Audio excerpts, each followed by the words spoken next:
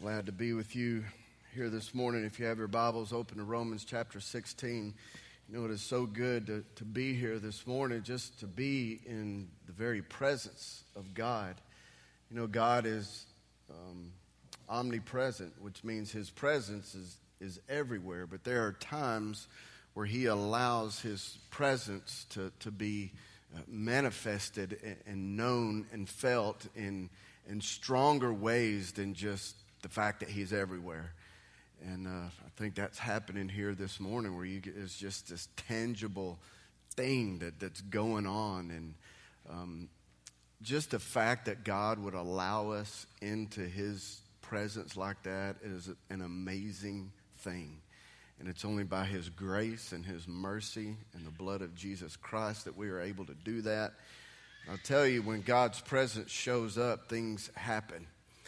He doesn't show up and allow Himself to be known just so that we can have warm, tingly feelings running up and down our spine.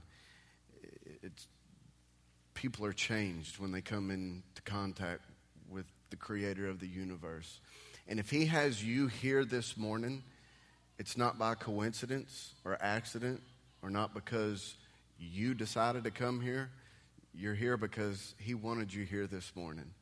He wanted you here in His presence, and there's a reason for that. And so I would encourage you to be aware and be sensitive to what it is that He has you here for. Listening to Him, what He has to say to you, what He wants to do in you, what He even may be leading you to do. So take advantage of this time that God has here with you this morning. Romans 16, we have been 52 weeks in our series in Romans. We actually started it over a year ago. I think it might have been March of last year, but if you were to run all the weeks that we spent specifically on Romans, it would be 52 weeks, which is right at a year. And after a year, we are finally to the last chapter. So today we begin the last chapter of Romans. We're going to start in verse 1. So let's all stand together as we read this morning. Paul says, I commend to you our sister Phoebe, who is a servant of the church which is at Cenchrea, that you receive her in the Lord in a manner worthy of the saints, and that you help her in whatever matter she may have need of you. For she herself has also been a helper of many, and of myself as well. Greet Prisca and Aquila, my fellow workers in Christ Jesus, who for my life risked their own necks, to whom not only do I give thanks, but also all the churches of the Gentiles. Also greet the church that is in their house. Greet Epaenetus, my beloved, who is the first convert to Christ from Asia. Greet Mary, who has worked hard for you. Greet Andronicus and Junius, my kinsmen, and my fellow prisoners who are outstanding among the apostles, who also were in Christ before me. Greet Ampliatus, my beloved in the Lord. Greet Urbanus, our fellow worker in Christ, and Stachys, my beloved. Greet Apelles, the approved in Christ. Greet those who are of the household of Aristobulus. Greet Herodion, my kinsman. Greet those of the household of Narcissus, who are in the Lord. Greet Tryphena and Tryphosa, workers in the Lord. Greet Persis the beloved, who has worked hard in the Lord. Greet Rufus, a choice man in the Lord, also his mother and mine. Greet Asyncritus, Phlegon, Hermes, Patrobas, Hermas, and the brethren with them. Greet Philologos and Julia, Nereus and his sister, and Olympus, and all the saints who are with them. Greet one another with a holy kiss. All the churches of Christ greet you. Let's pray. God, there is truth, powerful, powerful truth contained in your word, God, even in a list of names. Lord, you don't do anything randomly. God, it's all for a purpose.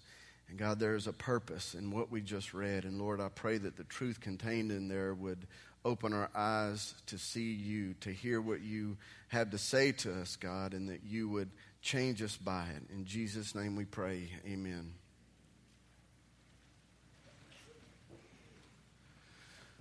Last week I confronted one of the biggest issues that people struggle with today, and an issue that becomes especially problematic in the church, and that is the issue of fear.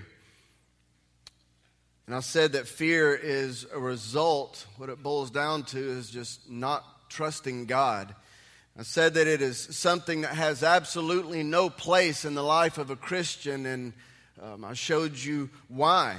I explained how we can trust God because He has a plan for each and every life of His people, and that nothing can prevent His purposes from being fulfilled. And we looked in two instances in particular that happened to Paul and to Jesus, and learned that until God says otherwise, you are invincible.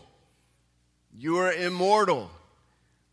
Nothing can touch you unless God allows it. And if He allows it, we can trust that it is for a good and glorious reason. 1 John 4:18 says, there is no fear in love, but perfect love casts out fear. This is talking specifically about the love of God. It can't be love from any other source because any source outside of Him is imperfect.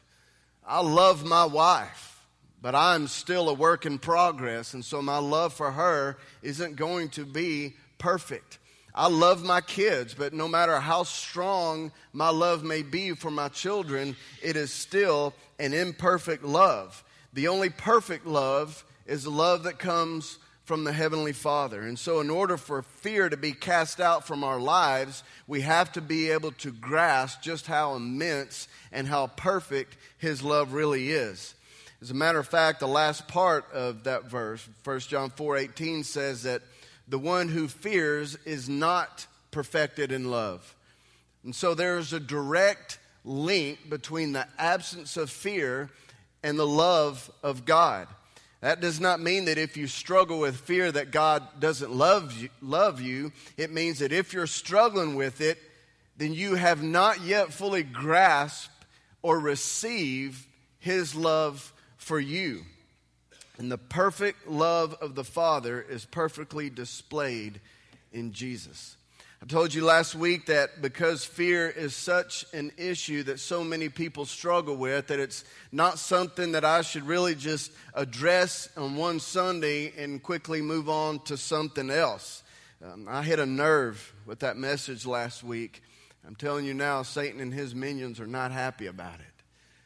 War was declared on him and the lies that he uses to instill fear into God's people. And the most effective way to combat those lies is to bombard them over and over again with truth. And so we're going to keep doing that. And here in the first part of Romans 16, we find yet another way that fear can affect the church. Last week we dealt mainly with the physical fear, the fear that something bad is going to happen to you. And if you missed that last week, I strongly encourage you to go back and listen to it on the website or call the office for a free copy on CD.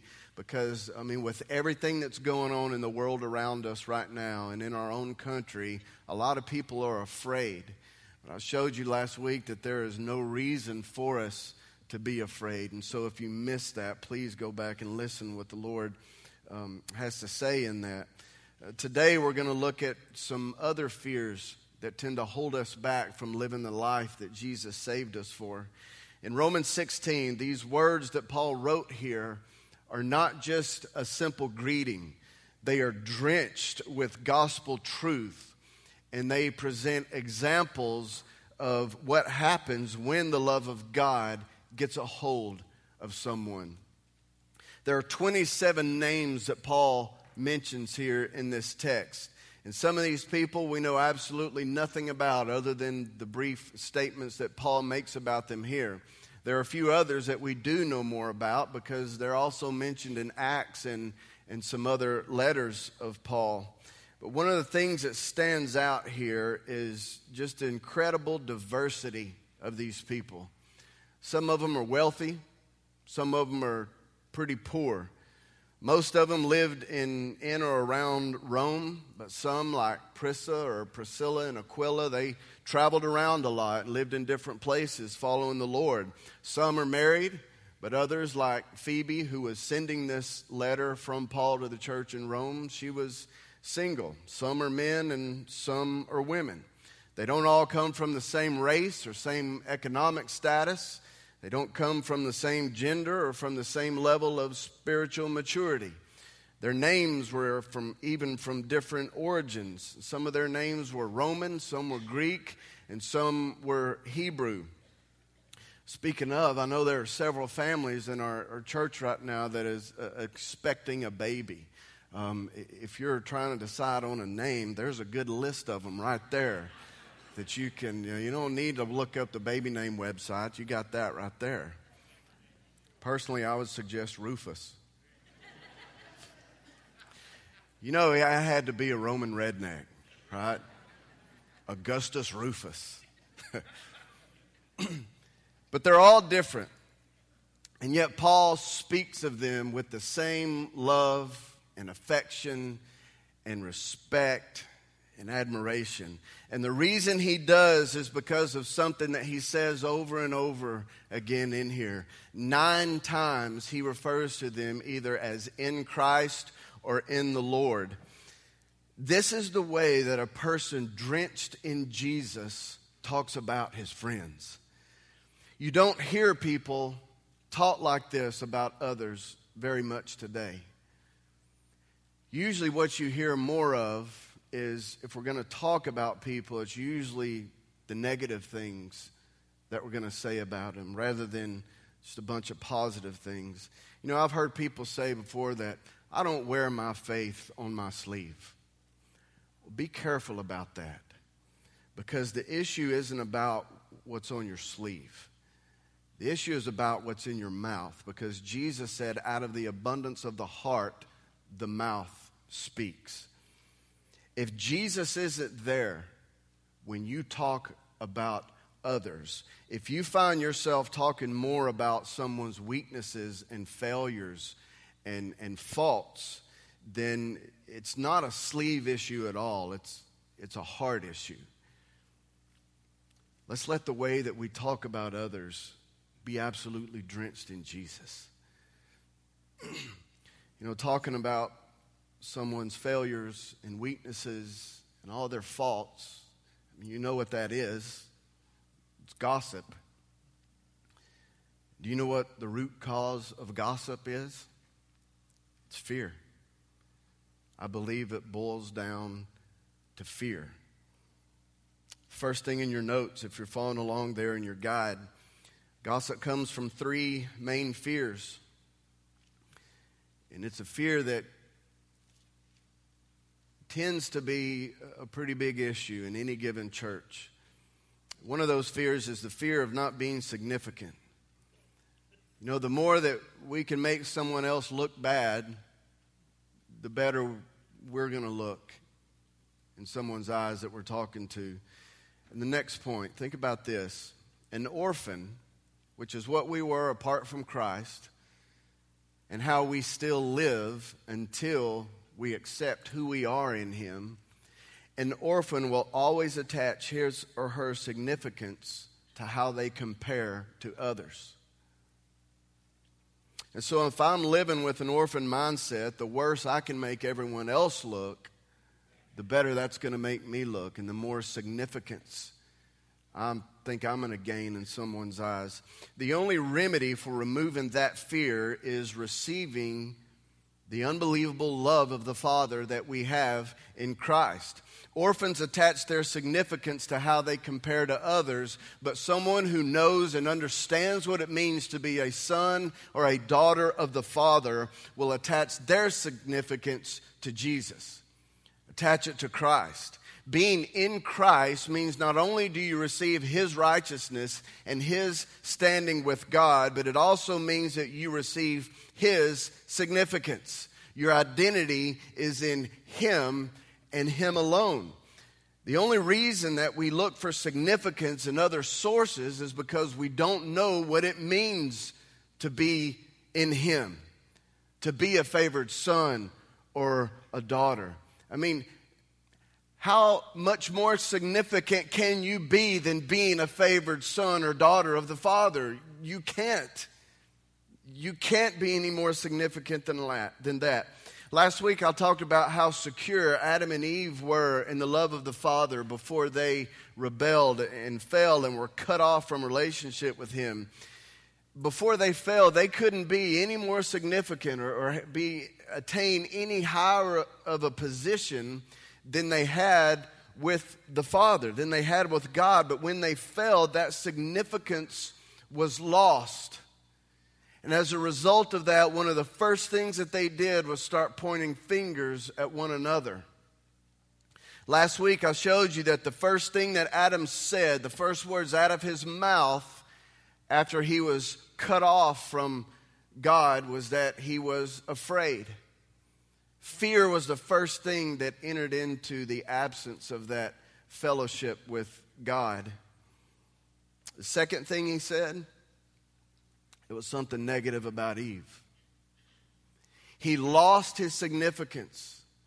And so he had to look for it in another source. And the closest source to him at that moment was how he compared to Eve. But like I said, Jesus came to restore what was lost in the garden. He won back our significance. When Adam and Eve were kicked out of the garden, the scripture says that an angel stood at the entrance there, guarding it with a flaming sword. And so in order to get back in the garden, you had to go under the sword. Jesus went under the sword for us. He shed his blood and gained that entrance back into what was lost in the fall. And so now we no longer have to compare ourselves to anyone or point out somebody else's faults so that we'll look better. We can't get any more significant or gain any higher position than we have in Him. I mean, come on. If we are significant in the eyes of the Father, who cares what we look like in anyone else's eyes? I mean, really, it's kind of silly if you think about it. Another fear that causes us to talk bad at others and point out their faults all the time is probably one of the strongest fears that affects how we live, and it is the fear of rejection. The greatest desire of an orphan is to be accepted, to be a part of a group, to be brought into and welcomed into a group, a family. And he or she will do almost anything for it.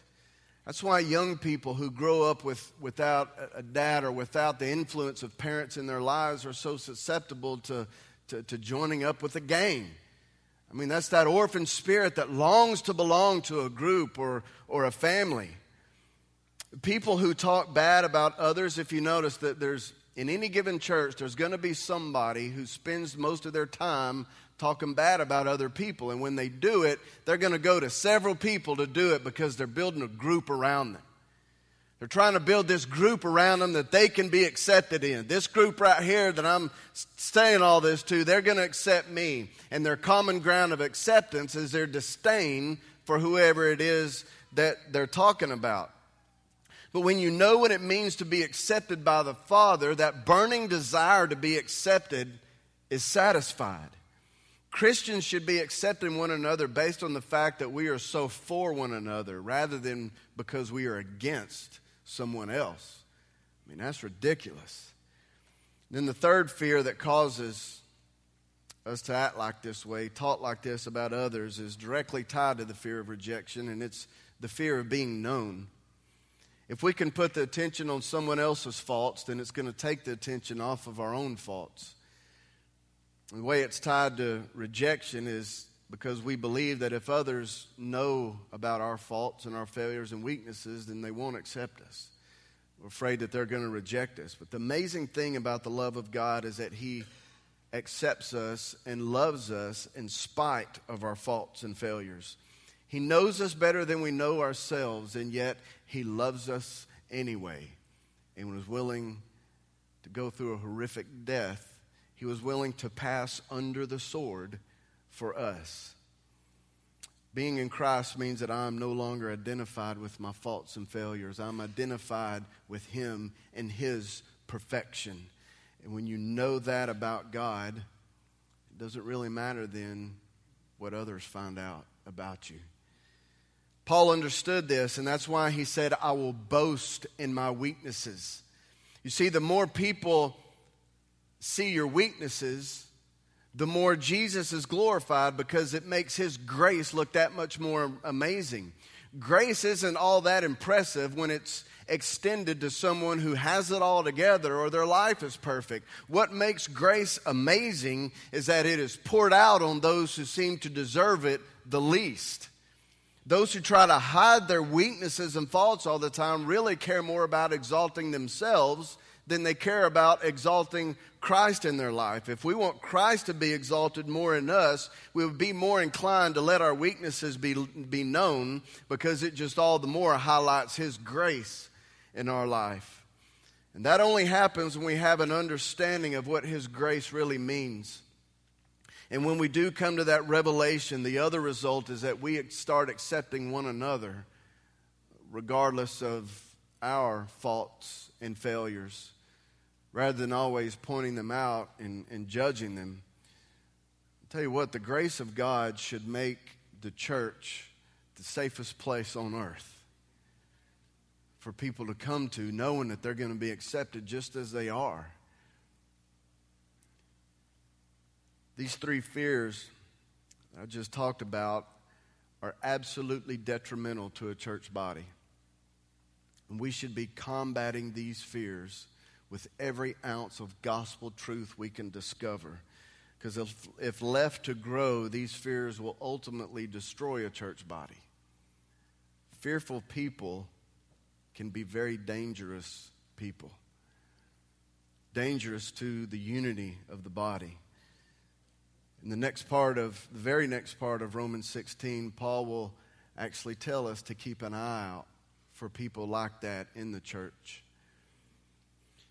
Something else that jumped out at me when I read this text and all these people that were mentioned was an example of the way that God just completely decentralized his power and things about him in ways that had never been done before. What do I mean by that? Well, before Jesus came, things like access to God and his power and blessings from him and one's standing with God was very centralized, meaning that it all centered and was reserved for a small group of people at the top of the hierarchy. Under the old covenant system, not everyone had equal access to the things of God. And at the very top of this centralized structure was the high priest of the temple. He was the only one who was allowed to go into the Holy of Holies of the temple, the inner room where the very manifest presence of God himself resided. Anyone else go in there, they would die immediately. And so the high priest was looked at with a lot of awe and respect, and he was the holy man, and no one could attain a level that he was at.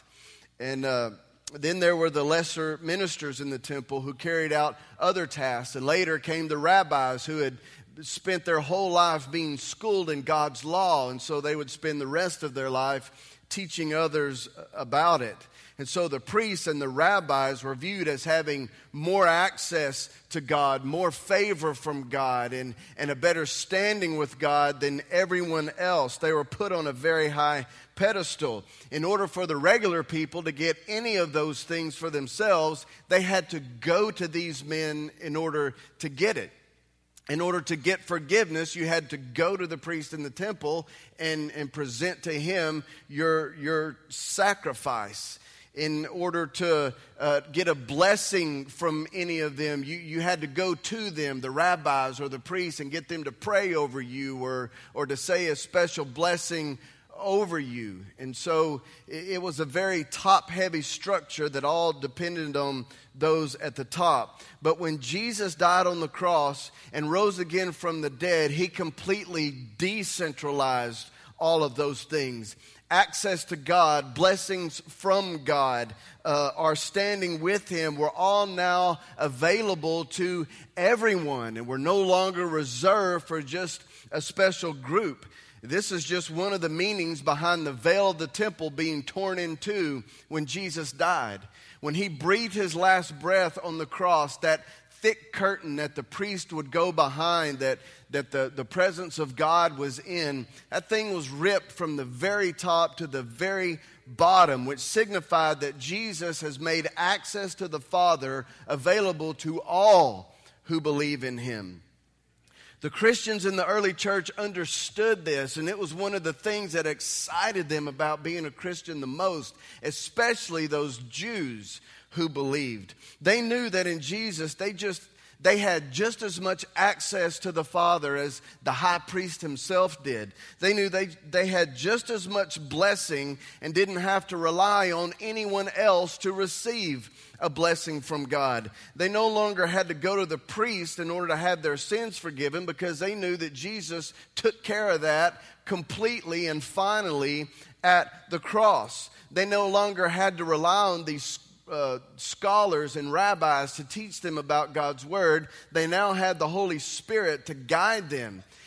As a matter of fact, they could now understand the Old Testament Scriptures better than those scholars who had been schooled their whole life, because they now knew the whole point of those Scriptures, which was Jesus.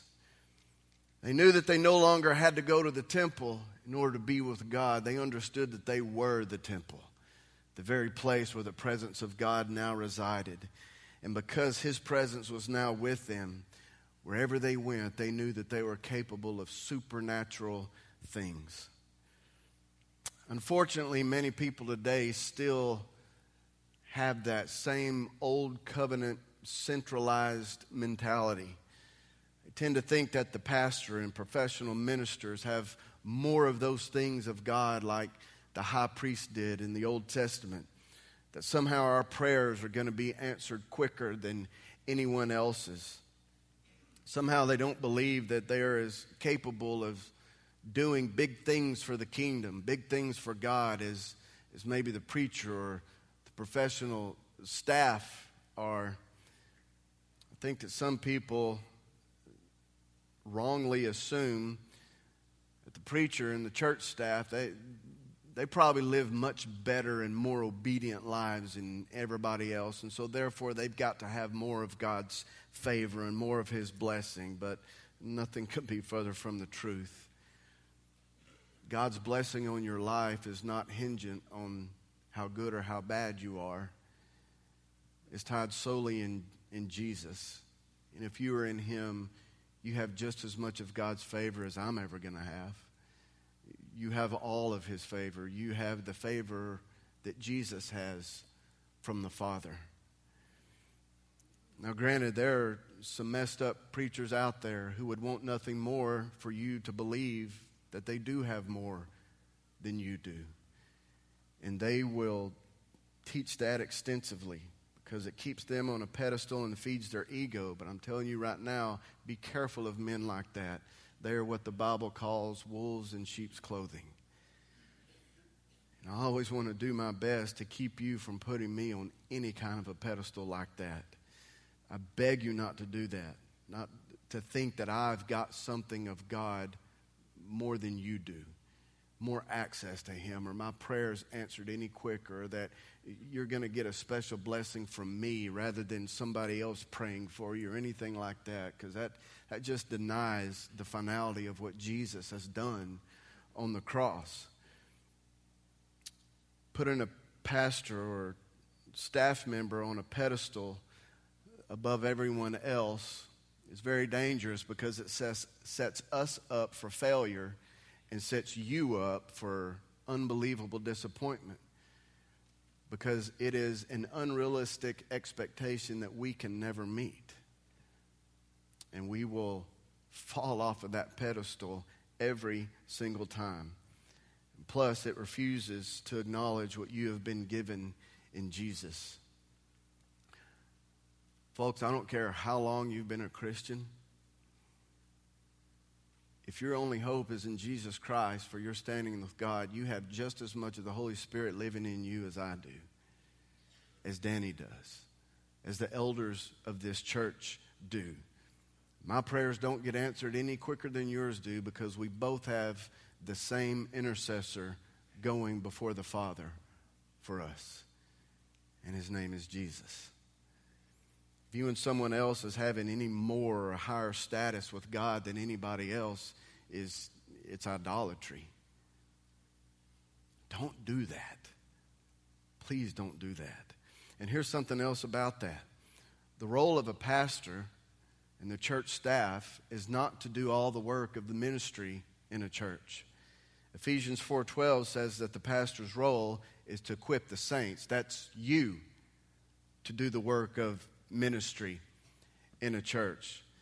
An unhealthy church is one that expects all the professional ministers to be doing the majority of the ministry that goes on in a church. And some of you may think, well, y'all get paid to do that. Well, biblically, we get paid to equip you to do that. That's the biblical role of a pastor and a church leader. Man, it got uncomfortably quiet in here.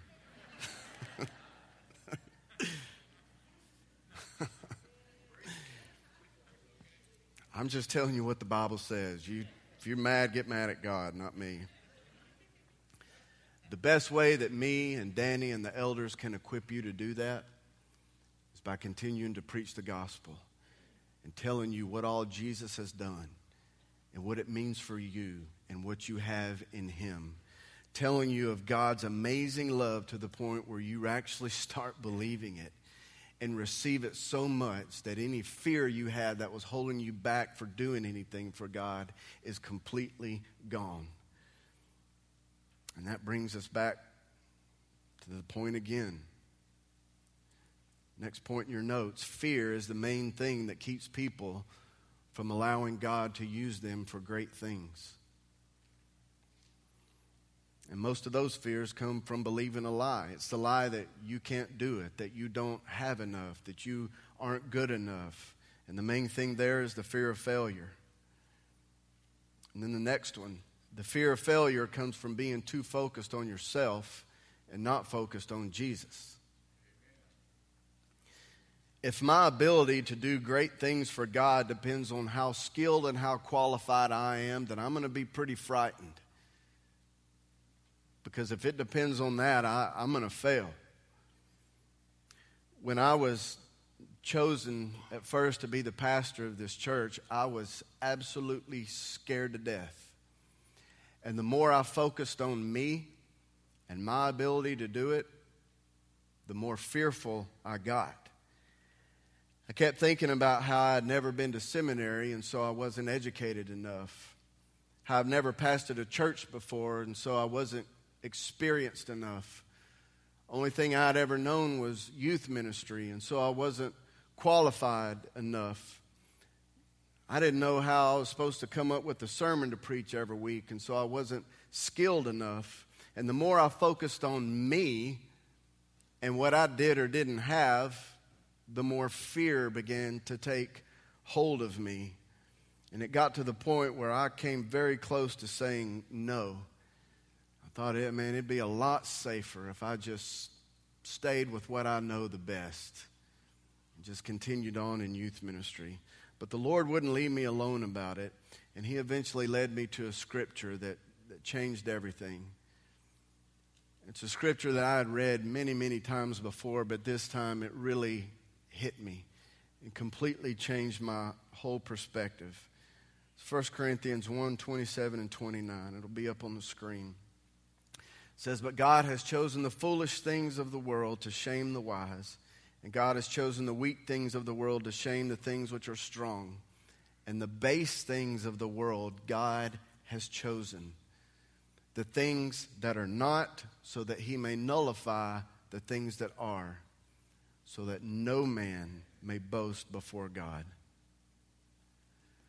Listen, y'all. The more incapable you think you are of doing something that you feel that maybe God's asking you or calling you to do, that's a pretty good indicator that he is calling you to do it. Because your success in it, all the glory can only go to him. It can't go to you if you're incapable. And so it all has to go to him. And the last point in your notes, the Holy Spirit in you trumps all your inability. You say, but I don't. Well, it's the Holy Spirit. No, but I don't. No, Holy Spirit. He trumps your weaknesses every time. He trumps your I don't haves every time. I can do all things through Christ who strengthens me. There is no reason in the world to believe that you can't do something for God unless you believe that your ability to do it depends on your skill, your talent, your experience, your title. And if your confidence starts going to any of those things, that's when you will fall flat on your face every time. I'm telling you, because of what Jesus has done, he has made just as much of himself and his power available to you as he has anyone else in this world. As a matter of fact, he's made it just as available to you as it was to Jesus when he was here. And he went to the cross to make it available to you just as well. He loves you. The Father loves you so much. And all he asks in return is that you trust him. Just trust him. In just a second, I'm going to pray, and we're going to have a time of ministry like we usually do. And there's going to be me and the church staff and some of the church leaders and elders and their spouses. We always come down here on the front rows to pray with people. But in no way does that mean that our prayers are going to be more effective than anyone else's. It's just that there's some people in here who don't know anybody else, and so if they know that they are leaders in the church, then they can feel pretty safe that they're not going to get something weird prayed over them. Some of them you know personally real well, and so you feel comfortable going to them. But I'm telling you right now, I want this time, this ministry time that we have every Sunday, to be a time where everyone is getting involved in what the Lord is doing. I want this to be a time where everyone is using the spiritual gifts that God has given them to minister to one another. If you believe in what you have in Jesus and you trust him with it, you'll be able to do that. And so when we have that time of ministry, I want to encourage you, if you know somebody in here and something that they're going through, go pray for them. If there's a word that you just feel you can't get out of your head, that you feel like you're supposed to go tell to somebody, you've got a word of knowledge, a word of wisdom, go tell them. God's here for a reason, not just so that we can feel those tinglies that I talked about. It's because he wants to display his goodness, his grace, his power through those who would trust in him. So I encourage you to jump in on what God's doing. I'm telling you what, there's some of you in here, when I talked about being an orphan and having this yearning to belong, there's something missing in your life. And you're looking at every other source in order to itch and satisfy these desires that you have because you haven't received that adoption that the Father has made available to you in Jesus. I'm telling you, all those desires can be satisfied this morning if you would turn from everything that you have been running to and turn to him. Turn to Jesus. If that's you, I want you to go tell one of these leaders, me or somebody else down here at the front, so that we can celebrate and rejoice with you in what God is doing in your life. But after I pray, the praise team's going to come up. And if God's leading you to something, I encourage you to trust him with it. Let's pray.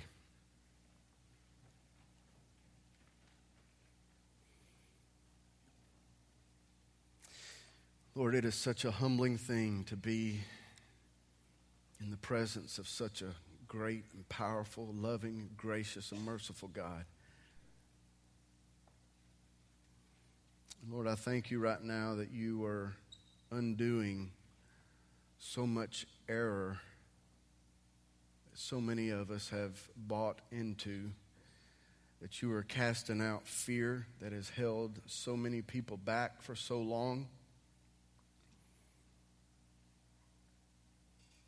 So, Lord, again, I pray that you would open our eyes to see you, to give us that revelation of who you are, to be able to receive your love in ways that we never have known it before. God, I pray that your Spirit will be alive and active in your people right now. We wouldn't let fear keep us in the boat. We would step out trusting you. So, Lord, I'm asking you to have your way in the remainder of this time.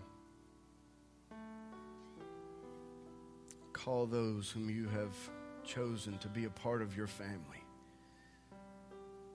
Let there be salvation and freedom in this place today. God, let your will be done. In Jesus' name we pray. Amen.